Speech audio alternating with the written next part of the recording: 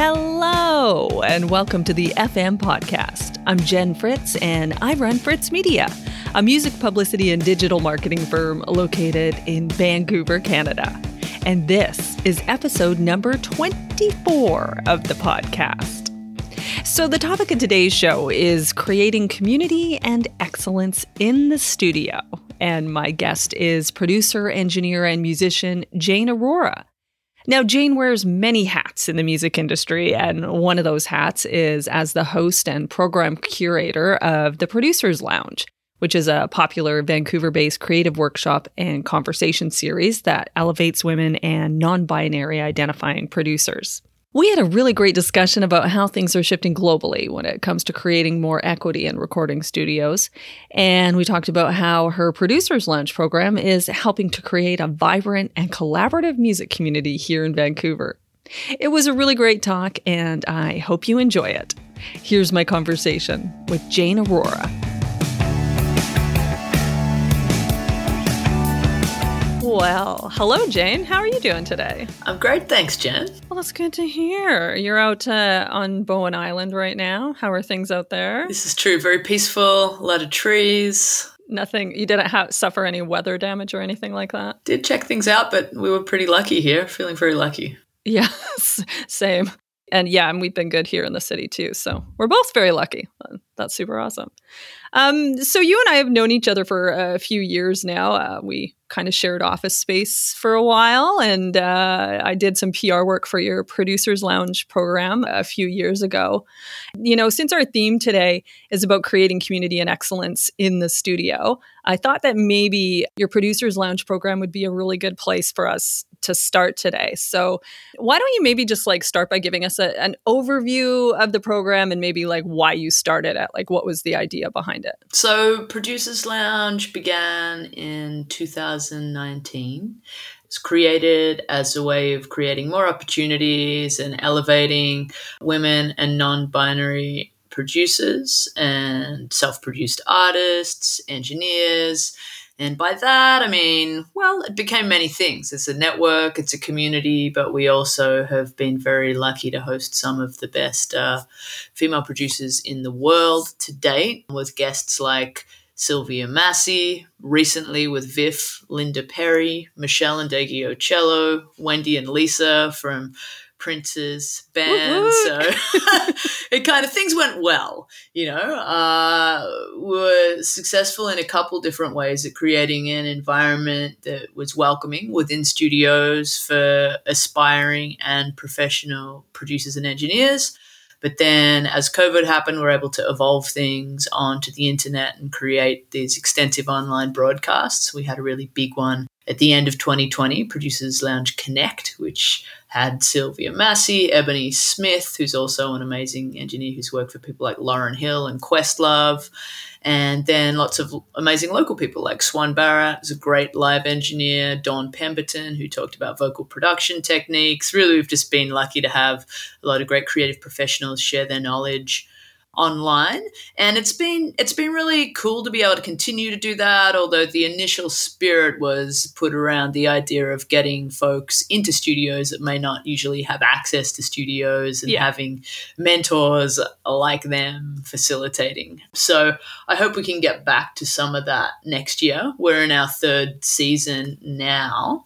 So far this year, we've had the Viff session with Linda Perry, which is very exciting. That's so amazing. It was an interview format, and I was lucky enough to speak with her about her recent works with people like Dolly Parton even, which is for example wild. And it was a fun conversation. She's animated and incredibly passionate, and that was very cool. And then just last weekend, we had the Producers Lounge First People's Connect, which is curated and hosted by DJ Osho or Oreen Askew from Squamish Nation locally, and featured 4 different First Nations and Inuit producers speaking to a small group.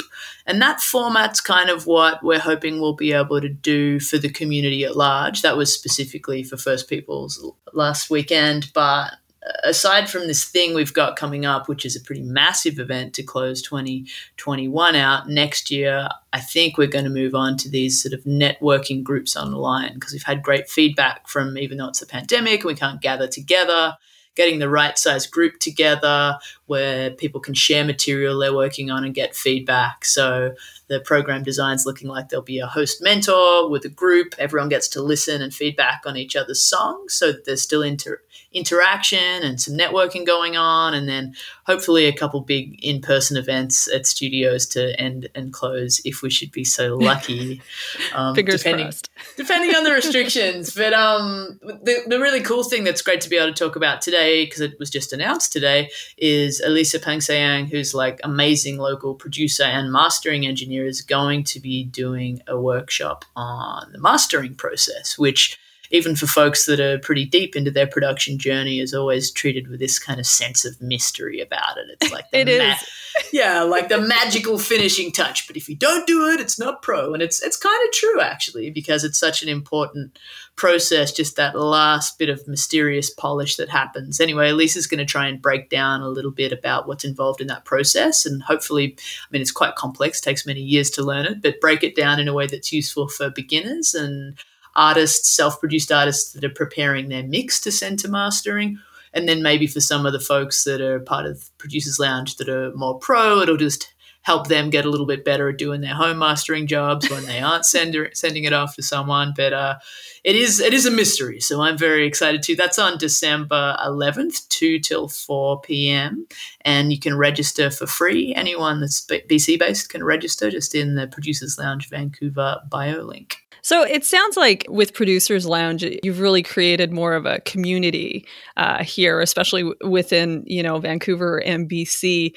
I imagine that has really created a positive influence on the music scene as a whole. Some of the things like you're just talking about right there, have you seen, like you talked about networking, have you seen like more collaborations happening, that sort of thing? Totally. I mean, there's been a lot of positive things happen in the last 3 years, I think, not just because of this program, but people becoming more aware of a need for more equity or more opportunities for women and non-binary folks to present music or make the final decisions on what audio is going to sound like. And so I think globally there's more of us emerging, which is exciting.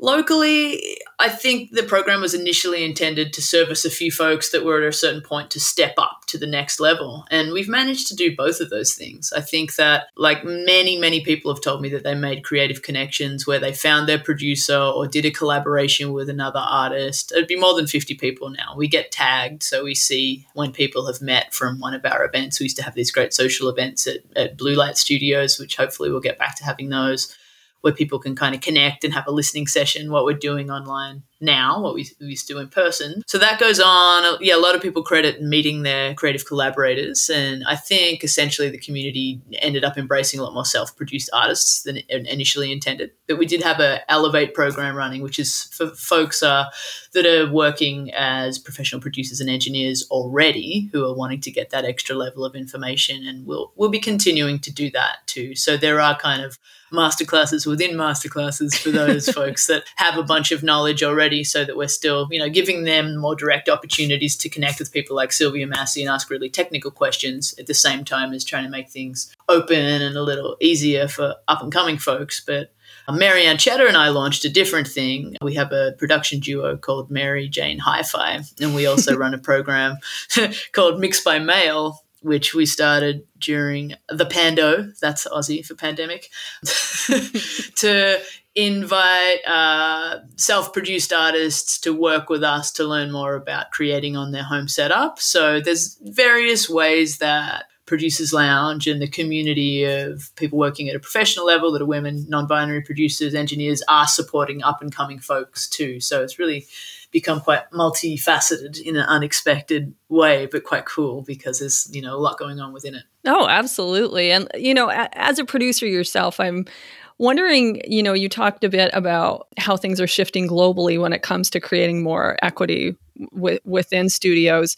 Obviously, with Producers Lounge, the biggest thing is making the barrier to access easier, making it easier to get in, making it less scary, creating an environment where you don't feel stupid asking questions, like exactly. like those sorts of things are, very helpful. I'm wondering, like, if you see, you're doing all of this here in Canada, do you see a shift globally to things becoming more equitable on the recording side? Yeah. I mean, I think it's slow moving, and it's not just production, it's the music industry at large. Oh, When yeah. you look at, who's writing the songs, and so on. But it's more than just Canada. There's a producers program that's been begun internationally as well. That's a little bit like Producers Lounge, and various things. I'm sort of aware of what's going on in Australia, being from there originally. I don't think that it's the case the world over. I do think that we're very lucky locally that a lot of the studios made space for the program, and there seems to be a real desire for that shift here, and a deep respect for like women and non-binary folks that have been working in the industry a long time, like Elisa with the workshop coming up, Lynn Gardner, Ray Spoon. We've got some really great examples here that make our program pretty killer for a provincial program. So it seems, it seems pretty awesome. And the programs are open. We have guys at sessions too. So it's sort of like allyship is pretty good. And we've had good support in recent times since moving online from just including the entire community as well. And I feel good about that, because the truth is, if you're going to work in music, you're definitely going to have to be able to work in all environments. And even though we can create a super welcoming environment within the Producers Lounge scenario, it's still important to be aware of some of the challenges at large. Absolutely. It's more about creating community and just, creating that equitable space for everybody, getting everybody on the same side, so we can just have more people involved. I'm wondering, I know that you're someone that wears many hats, and you're a musician, you're a producer, you're a studio owner, you're a music supervisor, and probably more things that I don't even know about.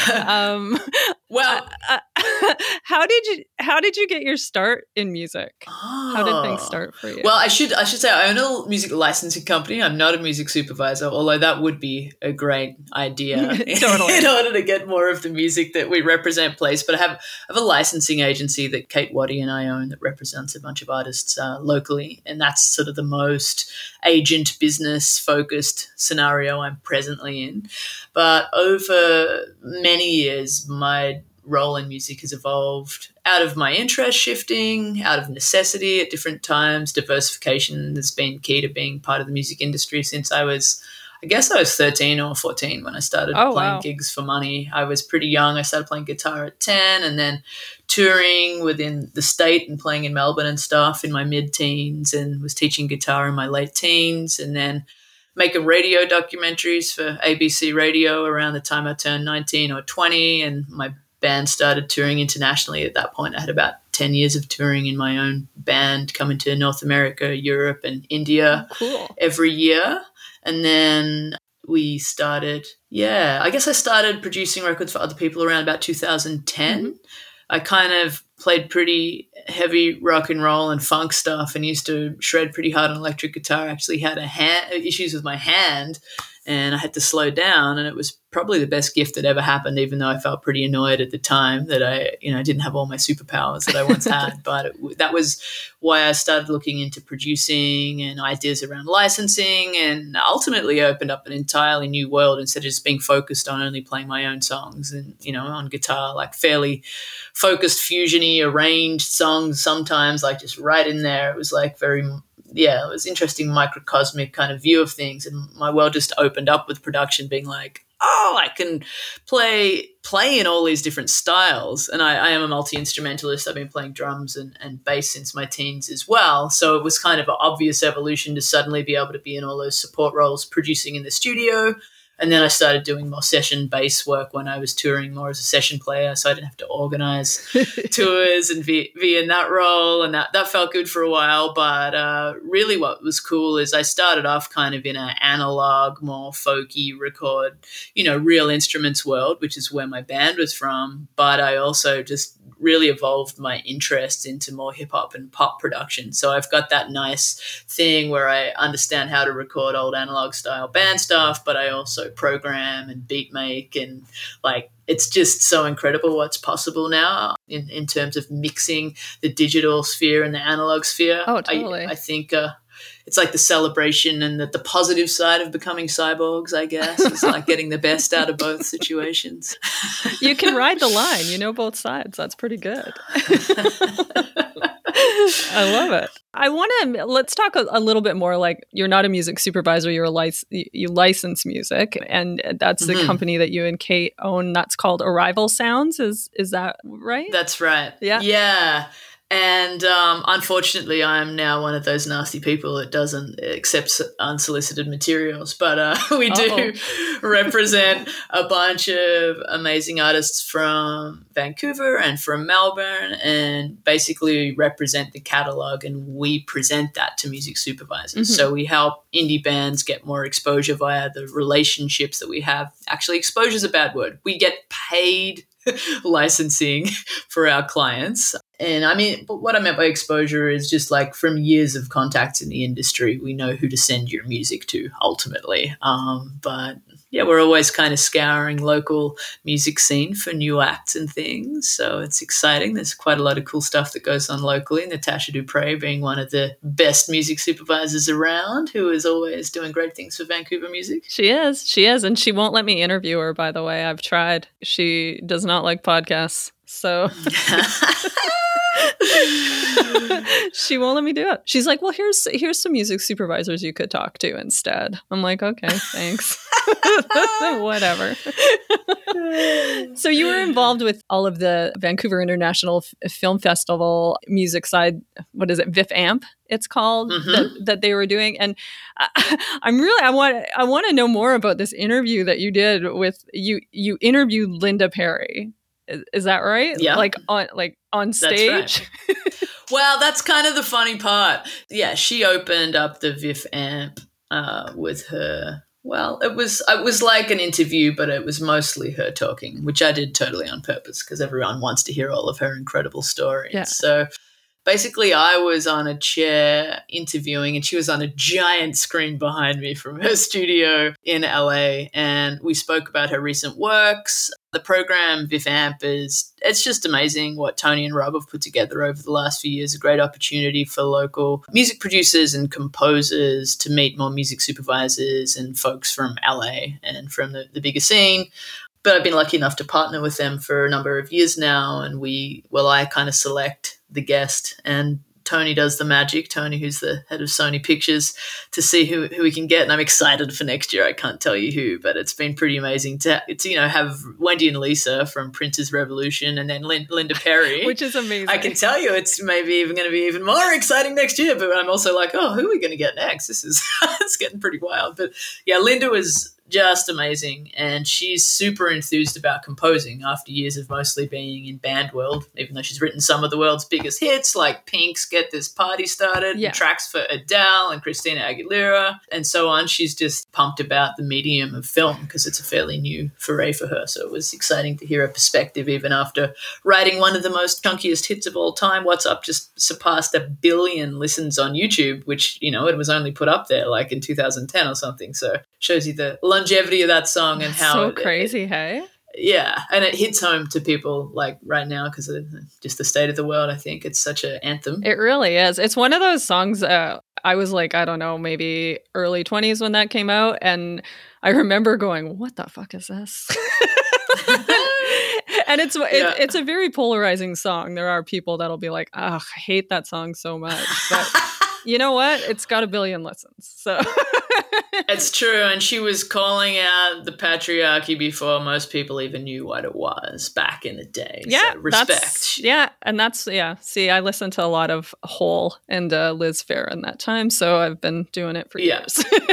Yes. Old School Hole is epic. I used to jam that in my band when I was like 13. We'd play Violet, that song. Dude, I'll tell you, Live Through This is one of my favorite albums of all time. It's a great record. It's so good. It's not that great for your singing voice when you're a young teenager trying to belt that out, because, you know, the sort of regimen that Courtney was under to get that tone is not really teen appropriate. Oh my gosh. All right. So just kind of, I'm going to wrap this up in a bit here, but I want to also ask you about, you have a very unique studio here, which is called Capsule Sounds. Is it Capsule Sounds? It's called Capsule Studios. It's in a secret location. It's in a secret location because it moves, because it's hidden inside a shipping container. Amazing. So, yeah, it's a little spaceship. It could, you know, maybe it could get propelled into outer space and stay intact. I don't know. But sometimes when I'm staring out through the skylight, I think about the fact that I'm just rotating around space. And so, yeah, that's where we capture frequencies of all of the artists. It's been pretty fun. It's been around for a couple of years. It was a bit of a slow start because we just launched it just before COVID. Oops. But it turned out that we've had plenty of business. It's not just myself working out of there now. Marianne Cheddar produces out of there. So does Catherine Hilt, amazing bass player, recently on Teague and Sarah Records. Yeah, Thomas Holler started working out of there as well. So, yeah, it's a pretty happening little spot. It's a great listening room and a great booth, especially good for doing hip-hop, recording vocals, and it's pretty fun. How did you, like, what's the idea behind that? How did you come up with the idea of, like, why don't I build a studio in a shipping container? Well, I'm kind of into alternate spaces. Like our house here on Bowen's built out of hempcrete. So it's the most insulated possible for this environment, non-molding, eco-friendly, and, you know, hopefully is going to withstand all of this wild climate change stuff. And kind of had the idea with just, you know, city real estate and the complexities and expense of owning something in town, that it'd be great to, have something movable. Also, I built like a number of studios, not the entire building, but fitted out the inside of multiple studios during my lifetime, and costs a lot of money to fit out a building that you lease. So kind of thought, hey, if we do it in the container, then it can just be moved rather than having to gut the building every time a city lease runs out. Yeah. It's pretty sweet. And I was very lucky that Chris Potter, who designed the National Music Centre, actually was the one who designed that. I commissioned him to do the design. We researched all of the ones in the world. We think it's the most sophisticated one globally so far in terms of its engineering. It's pretty rad. Oh, wow. Sounds amazing. I have yet to visit it, but I'm intrigued always. You have to come check it out. I will. I definitely will. All right. Well, this seems like a good time to head on over to our fresh content segment. Now, every week on the show, we discuss our favorite piece of music content for the week, and we always like to start with the guest. So, Jane, what have you got for us? Well, this one's a bit of a choose your adventure to find the audio piece, because this one is yet to be released on Spotify and across the world. It's premiering at the Yoko Ono exhibition as part of the Water exhibit. Yoko invited local Indigenous creators to contribute to the exhibition, and DJ Osho's first single, Status and Clarity, which I was lucky enough to record at the Capsule with Osho, and it's co-written with Marianne Cheddar. It's a bit of a Mary Jane hi-fi track as well. It's there, so you can go in and experience the track as part of the Water exhibit of Yoko Ono's amazing exhibition that's at the VAG, the Vancouver Art Gallery, right now. Thank you. Always love when you get to say VAG. I haven't been by yet. I'll have to check that one out. So my fresh content for the week is very predictable because of my love for Taylor Swift. And it's kind of a twofold one, but obviously I'm going to recommend the re-release of her new album, Red, because it's incredible. Sweet. Look at that smile on your face. You want to make fun of me, but please don't. I have a lot of friends that are fans of Taylor, and I fully respect. That's good. And take the power back. Like, first of all, you just got to have respect for her for re-recording and just giving a fuck you to Scooter Braun. Yeah. I mean, just... That's what I mean. Yeah, take the power back. Like just in general, such a great move. Yeah, in general, that's enough. I also want to recommend a piece of writing about the album. It's from Canadian culture writer and podcaster Elamine Abdelmahmoud, and he's a Swiftie as well. And he wrote this incredible piece on BuzzFeed, and it's called Taylor Swift Somehow Made Red Even Better. And he gets the complexities of T-Swift, and he likes to do deep dives into it like any Swiftie would. And I think it just captures what it is that Taylor is really good at, and that is she is one of her generation's greatest songwriters, which you can't take that away from her. She writes a hell of a song. So I will link to both that song and the new re-release of Red in the show notes, as well as to your Vag. All right. Yoko Ono. Yeah, not to your Vag, but to the Vancouver Art Gallery Yoko Ono show. Excellent. And if you want, I guess people can check it out, but I could provide the link for people that want to join the masterclass in December too. Oh, totally. Yeah. I can put that in the show notes too. Yeah, so I guess that's it. Thank you so much for joining me today. I really appreciate it. Is there anything else you want to plug before we wrap up? Check out all the episodes of this rad podcast we're listening to right now. Future episodes coming to you. Always listen to the FM podcast, people, please. Boom. Tell people about it. That's what I like. Well, thanks again, and I hope you have a good evening. Thanks so much, Jen. Bye. It's been great. Bye-bye. Bye.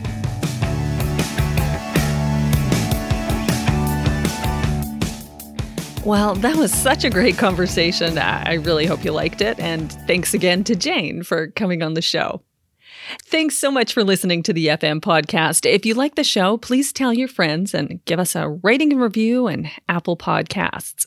The FM podcast is produced by Fritz Media with production assistance from Carla J. If you want to learn more about Fritz Media, check out our website at fritzmedia.ca, and you can follow us on Facebook. We're at Fritz Media, and on Instagram and Twitter at Fritz_media. And if you want to learn more about the podcast, go to the fmpodcast.com. A big thank you to Said the Whale for providing the theme music for the show, and you can find them at saidthewhale.com. Okay, so we're going to go out with our song of the week this week, which is from Fritz Media client Blonde Diamond. This is their brand new single that just came out last week. Here's Red Flags.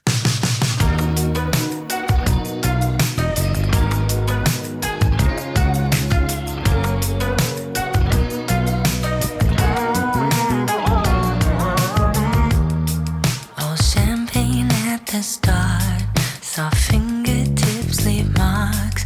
Your eyes on my whole heart, and then you crushed it. A teddy bear with claws, sincere without a pause. My blindfold held up tall, but let's ignore that. I'm not the one that you claim to know, sitting pretty with the perfect pose. It's not right, you've been on my mind. I wanna run away, just not tonight. It's danger, all red flags. I'm stronger, walk away. Your danger, all red flags. You get a hold of me. It's danger, all red flags. I'm stronger, walk away. Your danger, all red flags.